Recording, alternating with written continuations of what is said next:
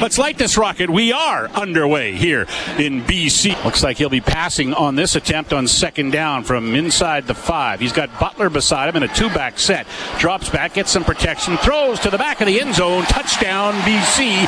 Dominic Rhymes hauls it in, and the Lions strike first to take a 6-0 lead. They'll be lined up in the slot here and in motion. There's the snap to Cornelius. He's got some time, scrambles to the right side now with some pressure coming. He'll throw to the end zone, and touchdown Elks. Handler up, Edmonton. And it's Kenny Lawler again with a terrific catch in the back of the end zone. He came and got that football as it was directed that way by the pass and then just got underneath it. And the Elks are a convert away from evening the game. There's the snap to Rourke. He'll set up, he'll throw.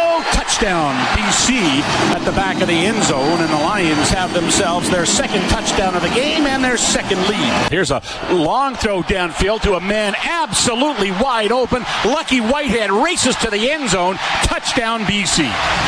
Fourth touchdown pass of the game for Nathan Rourke. Lucky Whitehead has the big strike, and the Lions now up 26-7. Sean White with a field goal attempt. Ball is down, kick is up. White hits his 10th field goal of the season, and the Lions lead is now 30-7.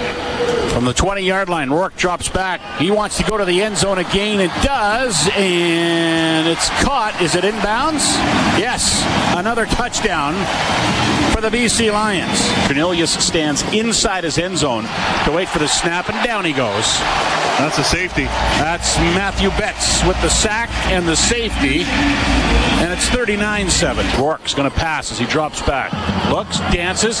Now he's going to have to take off himself. He's got a lane to the end zone, and as he hit the 5-yard line, about 4 offensive linemen put their arms in the air to signal touchdown because they knew he was going to get there. He's got 5 in the air. He's got 1 on the ground now as the Lions go over 40 points against the Elks for the second consecutive game. Cornelius will turn around and hand it to Malik Irons, and he'll race to the end zone. Antler up for the Elks. They get another touchdown. It's all over.